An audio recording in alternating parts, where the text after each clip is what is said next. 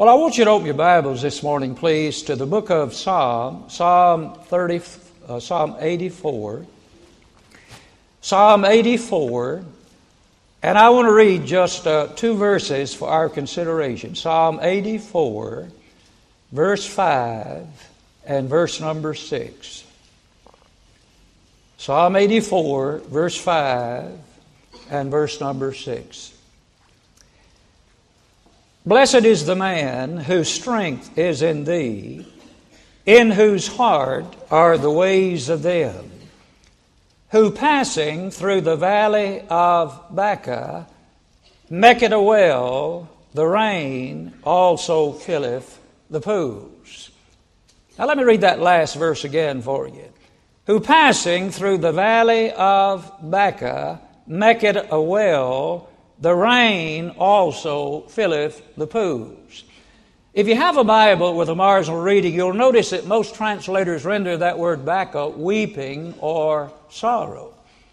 And it actually is probably not a general valley somewhere, but it's a generic word that denotes any time of trouble or sorrow. So what he is literally saying is, blessed is the person who goes through some time of weeping or trouble and makes it a well. The rain also filleth the pools. Philip Brooks, the famous New England preacher, once said to his congregation, in every pew there sits a person with a broken heart. After having been in the ministry for over 50 years, I believe Philip Brooks was exactly right. In every pew there does sit a person with a broken heart. Those broken hearts come in assorted sizes and odd shapes. They have 1,000 different faces. Sometimes they arrive with dramatic flair as some unexpected tragedy overtakes you without warning. Or other times they come like the cool breeze of morning on the gentle wings of surprise. As a phone call says, it's cancer. Or as a loved one looks you in the face and says, I no longer want to be with you. I'm leaving. Or as you lose a job, have a child in jail, a person in trouble. Troubles come in assorted sizes and odd shapes, but the truth of the matter is they do come, don't they? I've learned that troubles are unavoidable. There's no way you can get around troubles and heartaches and sorrows.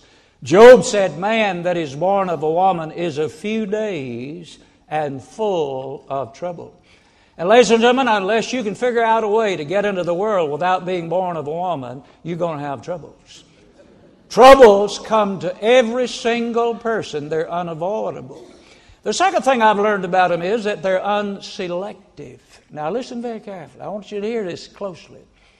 One of the fallacies that's been perpetrated on the body of Christ today is the erroneous idea that if you love God, read your Bible, and pray, good things will happen to good folks and bad things will happen to bad folks.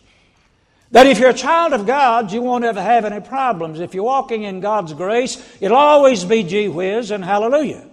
But the truth of the matter is, that's not the truth of the matter.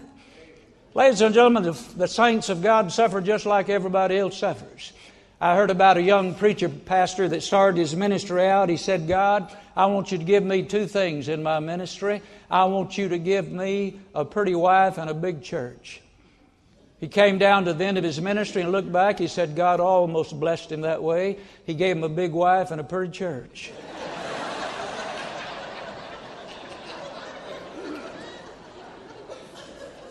Well, no, that's terrible, isn't it?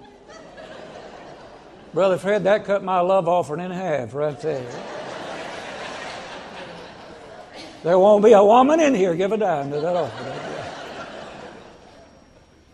But troubles come to the good, the bad, the rich, the poor, the black, the white, the young, the old. They come to everybody. The third thing I've learned about troubles is that they're generally unexplainable. They don't make sense. You know, sometimes you'll meet those people that have the erroneous idea that they understand everything. You ever meet people like that?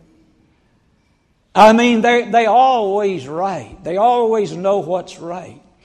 I heard about this old woman who'd been a single woman all of her life, and she finally got married, and one of her friends saw her several weeks later and said, "Well, Mary, how you doing since you married?" She said, "Not good." She said, "Well, I understand you found Mr. Right." She said, "Well, I did marry Mr. Right, but the only thing is I didn't know his first name was Always."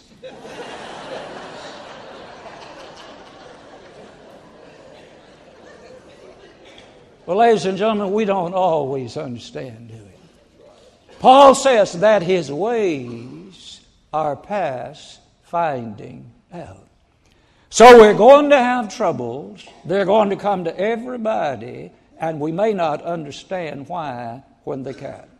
Now, with that as a little brief introduction, I want to draw 3 conclusions for us today that I hope might encourage you just a little bit. If you're in trouble, if you're going through a difficult hour, I hope these little simple insights might help you somewhat. Number 1, when we're in trouble, we need to remember that trouble is always tempered by time. Now let me say it to you again. Trouble is always tempered by time. Did you notice what the psalmist said? He specifically tells us that he is not in a valley, but he is passing through a valley. Now, he was specific in telling us that. He didn't say, "Blessed is the man that's in the valley." He said, "Blessed is the man who is passing through the valley." And ladies and gentlemen, I'm here to tell you today that trouble may be on you right now, but the trouble is temporal and the passing through will come. That's why the psalmist says that weeping may endure for a night, but joy comes in the morning. Amen. Hallelujah to God. You're not going to be in trouble all your life. A guy told me the other day, Brother Fred, he said, "Well, Brother Junior, I've been in trouble all my life." I said, "But sir, your life's not over yet." Man, trouble's always tempered by time. Boy, I thank God when you know your destination, you're not as troubled about your tribulation. I think one of the things that's happened to us is that we've forgotten that we're people passing through this world. Ladies and gentlemen, we're not here for the duration. You guys are storing up all that money. You know what you're going to do? You're going to die. And your wife's going to marry some old carnal man. He's going to spend every dime you got laid out. He's going to drive your pickup truck, sleep on your side of the bed. You're passing through. We're pilgrims in this world, ladies and gentlemen. Don't get too bogged down in this world. You're not going to be here forever. We're passing through this world. I was in a motel several months ago. I stay in fancy places, something like the Taco Bell number 9 or something like that. And Brother Fred, you stayed in some of those, I guess. But I was in this little old bitty grungy motel, and when I woke up the next morning and opened my eyes and looked up in the ceiling, there's a great big old roach bug crawling right across the top of the ceiling. And as I lay there looking at that roach bug, I thought, I wonder where he's been all night. And I lifted my arm to see if there might be one under my arm. And I got up to go over and sit down in the chair, and when I did, somebody dropped a cigarette and burned a hole right in the chair. And I thought, man, I've hit the big time. I'm in a roach-infested room with a hole burned in the chair. But you know what I didn't do? I did not call the exterminator and say, "Would you come over here and spray for bugs?" I didn't call the upholstery man and say, "Would you come over here and repair this chair?" I didn't call anybody. You know why? Because I was just passing through. And ladies and gentlemen, I don't know about you, but I'm not going to waste my time hugging trees and praying over snail darters and discussing melting icebergs. I'm trying to get men and women, boys and girls ready to meet Jesus and to go to heaven when they die. We're passing through. We're pilgrims passing through. Oh, dear friend, we used to sing those old songs, Brother Ed, in the sweet by and by when we all get to heaven. What a day that will be, some golden daybreak. Our messages has changed to the here and now, and we're worried about 1,000 things in this world. We better get ready to pass through because it won't be long till we'll be on the other side. Trouble's always tempered by time. But let me show you a second thing. When you get in trouble, you need to remember this, that processes must never be mistaken for purposes. Now, let me say that to you again. Now, listen very carefully. Processes must never be mistaken for purposes. You see, a process is what gets you to the purpose. And quite often the reason we don't understand what God is doing is because we don't understand the difference between a process and a purpose. Now let me show you 3 interesting little things about processes. Number 1, processes are unseen. You don't see processes very good. You know, Brother Fred, most of us as Christians have 20/20 vision in 2 directions. We have 20/20 visions backward. We see what God has done. And there is not a person in this building today but you could look back and say, boy, I saw God work in my life back there in the past. You could recount incident after incident of what God has done for you in the past. Your vision is 20/20 looking backwards. And really, your vision is about 20/20 looking forward. Now, while the Bible tells us that eye hath not seen nor ear heard the things that God has in store for us, through the eyes of faith, we have good vision because we know what God has prepared for us, don't we? The Bible says, do not let your hearts be troubled. You believe in God, believe also in me. In my Father's house are many mansions. So that means that we look with the eyes of faith, the things we can't see, and we believe them with clarity because God promised them to us. 20/20 vision, seeing what God did. 20/20 vision, seeing what God is going to do. But in the middle of those, we don't have too good a vision seeing what God is doing. You see, we don't understand what God is doing. Why? Because the process so often is misunderstood for the purpose, and we don't understand it because we think it's the purpose when it may be the process. It's unseen. I never cease to be amazed at that. I was in a church up in Chattanooga some time ago, and I got up to preach that night, and I noticed that there was a lady sitting out in the audience. And she was so attentive, but she was so unhappy looking, just really sad looking. She just looked like she didn't want to be there, and I just sort of got the idea she didn't like me. I don't know why. I just thought, well, she don't like me. And I'd preach, and I'd find myself looking at her, and I'd think, Lord, that's a mean-looking woman. Now, I know you ladies aren't going to believe me when I tell you this, but she actually looked meaner than several of you ladies here today do. Now, she really... And Brother Fred, I just found myself looking at her. And I just thought, boy, that's a mean-looking woman.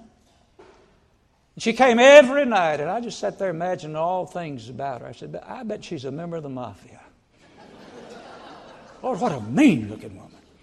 If I had a wife like that, my weight problem would be solved immediately. I'd never eat another bite as long as I live. The last night of the meeting, the pastor said, I want Brother Junior to stand down here at the front. I want you to come shake hands, tell him you're going to be praying for you. You know how they do, Brother Fred, that last night. Now I stand down and listen to all those lies they tell you on that last night. I'm going to be praying for you, Brother Brown. Well, thank you so much, but my name is Hill, but thank you so much. God bless you. And I was enjoying it so much till I looked in the back of the line, and there stood that angry woman in the back of the line. And it just took all the joy out of everything everybody's saying. And finally, when everybody left but me and this woman, she walked up to me and took me by the hand. And I felt those reverse gears in my legs grind into place. But it didn't happen like I thought it was going to happen. Big tears welled in her eyes, began to roll down her cheeks and drop off on the front of her dress. And with a little trembling voice, she said, oh, Brother Junior, I can't tell you how your messages have blessed me this week. She said, 2 weeks ago, I buried the best husband any woman could ever have. And I've been so lonely and I've been so sad. And I said, I can't go to church tonight, but I've come every night, preacher. And I had to come down here and tell you how much your message has blessed my heart. And I thought, oh God, I've judged a woman on processes without understanding the purpose. My dear friend, listen to me. Don't get bound down in the process, because you may not see what God is doing in your life. That which you thought was bad may ultimately turn out to be the best thing that ever happened to you. You may find that the process was not seen, but it was for your good and for His glory. But now let me show you a second thing. Now listen carefully. Not only are processes unseen, but they're unhurried. You can't speed them up. Have you ever noticed that sometimes when we get in a process, we get in a hurry and we want it to end? Sometimes we think, God, hurry, hurry, hurry. I want you to come now, now, now. Hurry, hurry, hurry. But we need to remember that the Word of God said, be not weary in well-doing, for in due season you shall reap if you faint not, and God is in no hurry. You can't hurry up the processes of God, can you, friend? How many of you precious little ladies that are mothers here and you've born children, I want to ask you a question. Be honest with me. How many of you little precious mothers have had babies and you'd stand up today and say, Brother Junior, if it was up to me, my prayer would be that that pregnancy could have been 18 months rather than 9.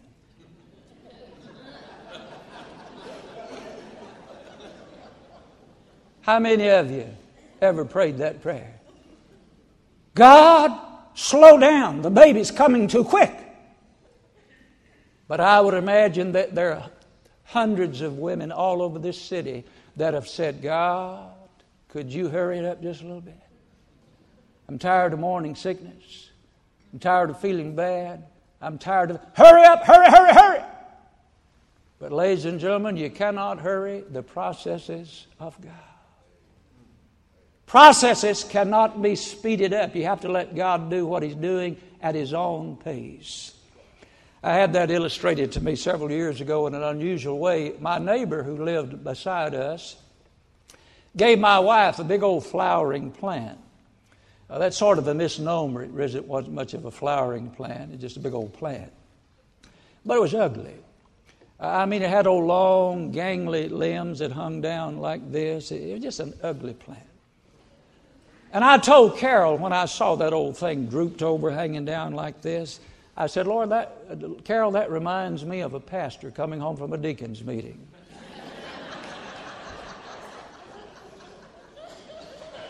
It was ugly.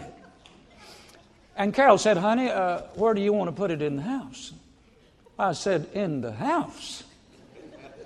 We're not going to put it in the house. That thing's ugly. Just put it out in the bottom of the woods somewhere. Nobody will see it. But like most married couples, we compromised. Let's put it down at the bottom of our lawn under a big tree. Carol loved it.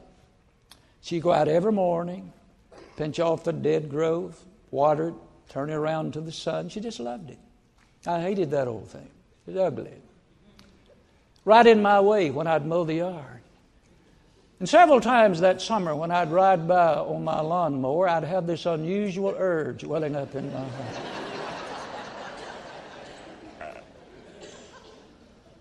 I came home one day from a meeting, and Carol was ecstatic. She said, honey, guess what? The plant bloomed.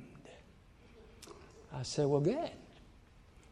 You know what I discovered about that plant? It blooms one time a year.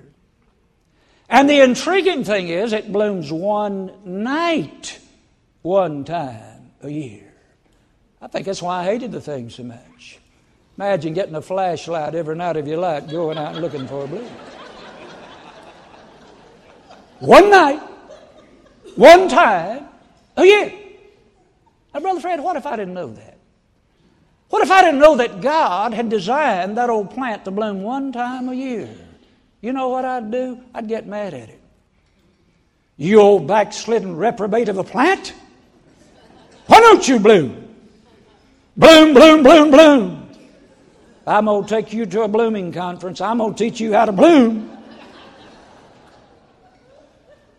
But ladies and gentlemen, I'm going to tell you something. You can pray over that old plant, and you can fast, and you can give your tithe, and you can go on mission trips, and you can do all you know to do, but you can't make that flower bloom 1 minute until the season God put in it comes to pass. And brother, here's what I'm telling you now. Listen to me. All you can do when you get in a valley is just say, this is not the purpose of God. God don't want me to be in a valley. He wants me to do something better, but He's got me in the valley for the process, and however long the process takes, help me be faithful till I get through the valley. They're unseen and they're unhurried. You can't speed them up. But now there's a third thing. And I guess this is probably the most difficult of all.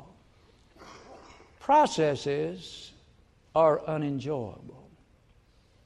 You don't like processes. Now we love purposes. Oh man, do we love purposes. But we don't like processes. See, we love where we eventually get, but we don't like the process that ultimately gets us there. And therein lies the difficulty of many Christians. Rather than rejoice in what God has planned for them, they get bogged down in indifference with the process, and they lose sight of what God is doing. I have such a hard time telling this story because it's such a personal thing to me. But I have one of the finest wives in the world. I'm sure every husband thinks that about his wife. You should think that. But Carol is probably the finest Christian I know. She's just a sweet woman, and we've been married 53 years. And she's the light of my life and the joy of my life. But about 10 years ago, Carol developed a very severe heart problem. She had what the doctors call atrial fibrillation. Now that within itself is not a big deal. Many people have fibrillation. Probably many of you here today have that. It generally is not life-threatening. But Carol's fibrillation was not occasional, it was continual. Her heart just was out of rhythm and it just could never beat properly. And they gave her all kind of medicines and nothing helped. And finally one day, we went in to see the heart doctor, and we were sitting there, and he said, Miss Hill, we've decided that the only thing we can do for you to keep you from having this constant fibrillation, which subjects you to the possibility of a stroke, we're going to have to go in and take a laser, and we're going to destroy all of those heart nodes that make your heart beat. And then we're going to hook you up to a pacemaker that will tell your heart when to beat. Now, did you get what I'm saying? He didn't say, I'm going to put a pacemaker in your heart that'll help your heart beat. He didn't say that. He said, we're going to destroy the nodes that make your heart beat. And we're going to hook you up to a pacemaker that will tell your heart when to beat. And Carol cried. Honey, I'm going to be living on a battery. I'm living on a battery. I said, that's right, Carol. But just remember this. God holds the battery in His hands. We got ready for the surgery. I said, Carol, I'm going to cancel all my meetings. I'll be with you. I'll be right there with you. Oh, no. You told those preachers you'd come. Now you go on and preach all those meetings. Honey, I'm going to be there with you. I'll cancel those meetings. No. You preach those meetings. I didn't do that, Fred. But I knew that's what Carol wanted. She said, if you'll be with me the day I go in the hospital, and stay with me till I get out. That's all I want you to do. Now you go on to those meetings. And so I did. I was in Albuquerque, New Mexico, the day before Carol's surgery, preaching at the New Mexico State Evangelism Conference. And I said to the director, could you let me preach early and I'll catch an early flight from Albuquerque to Atlanta. And then they've got a flight from Atlanta to Huntsville, and I'll be home tonight to be with Carol for her surgery. Everything went fine. I got on the plane, flew into the Atlanta area. I had an hour to make the connecting flight. It was just perfect. But when we got into the Atlanta area, we began that inevitable process of circling the airport. You ever been to Atlanta? I think there's something dead in Atlanta. Those big old planes circle like buzzards around and around and around. I went around and around and around.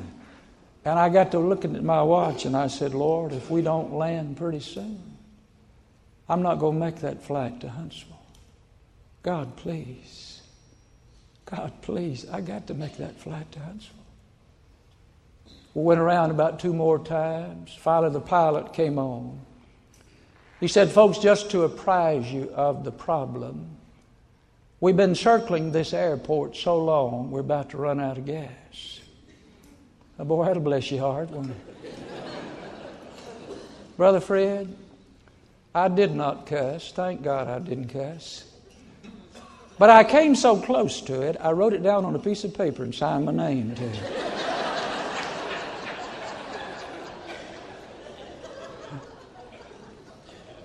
I said, Lord, all I ask you, just let me get home. And I'm going to miss that flight to Huntsville. We ran about 2 more times, circled around. Finally, he came on and said, folks, just to update you a little bit on our problem. The tower has determined the crowded airport so bad we're not going to be able to land. So they are diverting us to Huntsville, Alabama.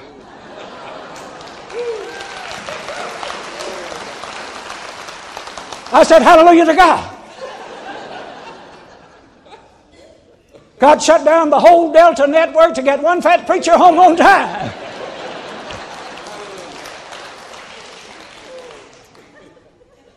Did I enjoy that? Oh, no, I didn't enjoy a bit of it. The process almost did in the end. But the wonderful part was that the purpose was so good. And the bottom line is Carol's been alive for 10 days. Her heart's as regular as you could imagine, and she's doing wonderful. Unenjoyed. Now, are you in a valley? You got something bothering you and you can't seem to get over it? Just remember this. It may be the process that's going to lead you to the purpose God has for you. I say this and we'll have our prayer. And this probably is the best thought of all in this psalmist's word. He says, blessed is the man who passing through the valley of Baca, and knows, makes it a well. Now what in the world does that mean? Makes it a well. Well, let me give you what I believe is the explanation of that scripture. They tell us that in those eastern countries that the morning dew was often as heavy as a light rain. In those dry, arid, parched communities, it was so dry there was hardly any moisture. But in the early hours of the morning, when the dew would fall, it was like a little slight shower. And so here probably is what that verse seems to be saying. That this man going through that valley finds himself out there in a dry, parched, arid place with no water to drink. And that night, when he gets ready to go to bed, he probably takes out of his pocket a knife, or maybe he with his own fingers. He just gets down on the ground and he sort of scratches out, or with his knife sort of digs out a little hole in the ground. The Bible calls it a well. And he just digs it out and lays down and goes to sleep. And when he gets up in the morning and goes out there, that little hole that he's dug in the ground has been filled with the morning dew. And he refreshes himself out of the water that came in the midst of his valley. You know what that says to me? That says to me that with every oppression, there always comes opportunity. And ladies and gentlemen, here's what I want to tell you before we close. Are you in a valley? Are you going through a difficult time?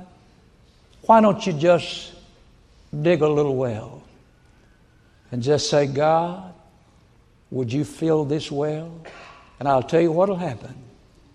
God will refresh you, but better than that, somebody will come along behind you and they'll drink out of the well that you dug when you was in that valley. Amen. Have you ever noticed, Brother Ed, that most of the great hymns that we sing in our churches, If the Truth Were Known, were written out of the brokenness and the heartaches of those who wrote them. Men and women who were in valleys and had no way to get out, but dug a well, and somebody blessed for years to come drinking out of the well that was dug in that valley. Boy, I thank God for that. When I was a young pastor, I got fired from a church I was pastoring. I know you find that hard to believe. Handsome, articulate, gifted, magnanimous preacher like me. They fired me. Well, actually, they didn't fire me. They did what they say in the South. They fired me.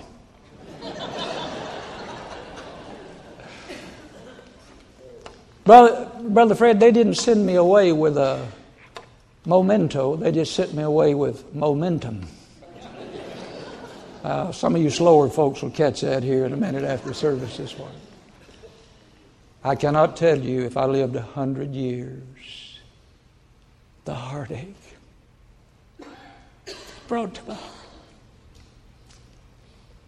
That night, Carol and I lay down in a borrowed bed, and I listened to Carol as she wept herself to sleep. And she said, honey, what are we going to do? We're seminary students. We don't have any money. We don't have anything. Honey, what can we do? I don't know, Carol. But I tell you one thing. We're not going to quit. And that night, in that little old bedroom, in my heart, I dug a well. I dug a well. God, I'm in a valley. I'm dry and parched. I'm going to dig a well. And for 44 years, I've been drinking out of it. But here's the wonderful part. Some of my friends have drank out of it also. One of my young pastor friends called me the other day. Brother Junior, could I come talk to you? Sat out on the front porch of Brother Fred. Put his hands over his face. And he began to weep. He said, Brother Junior, my church just fired me. And I didn't do anything wrong. And I don't know why they... Brother Junior, they fired me. But of course, Brother Junior, you don't know what I'm talking about. Son, come here. Come here, son. See that well right there? I dug that well when I went through that same valley. Son, take a drink out of my well. Oh, my friend, God may have you in a valley so that you can dig a well, for somebody's going to come behind you thirsty, discouraged, and lonely. And they'll say, thank God.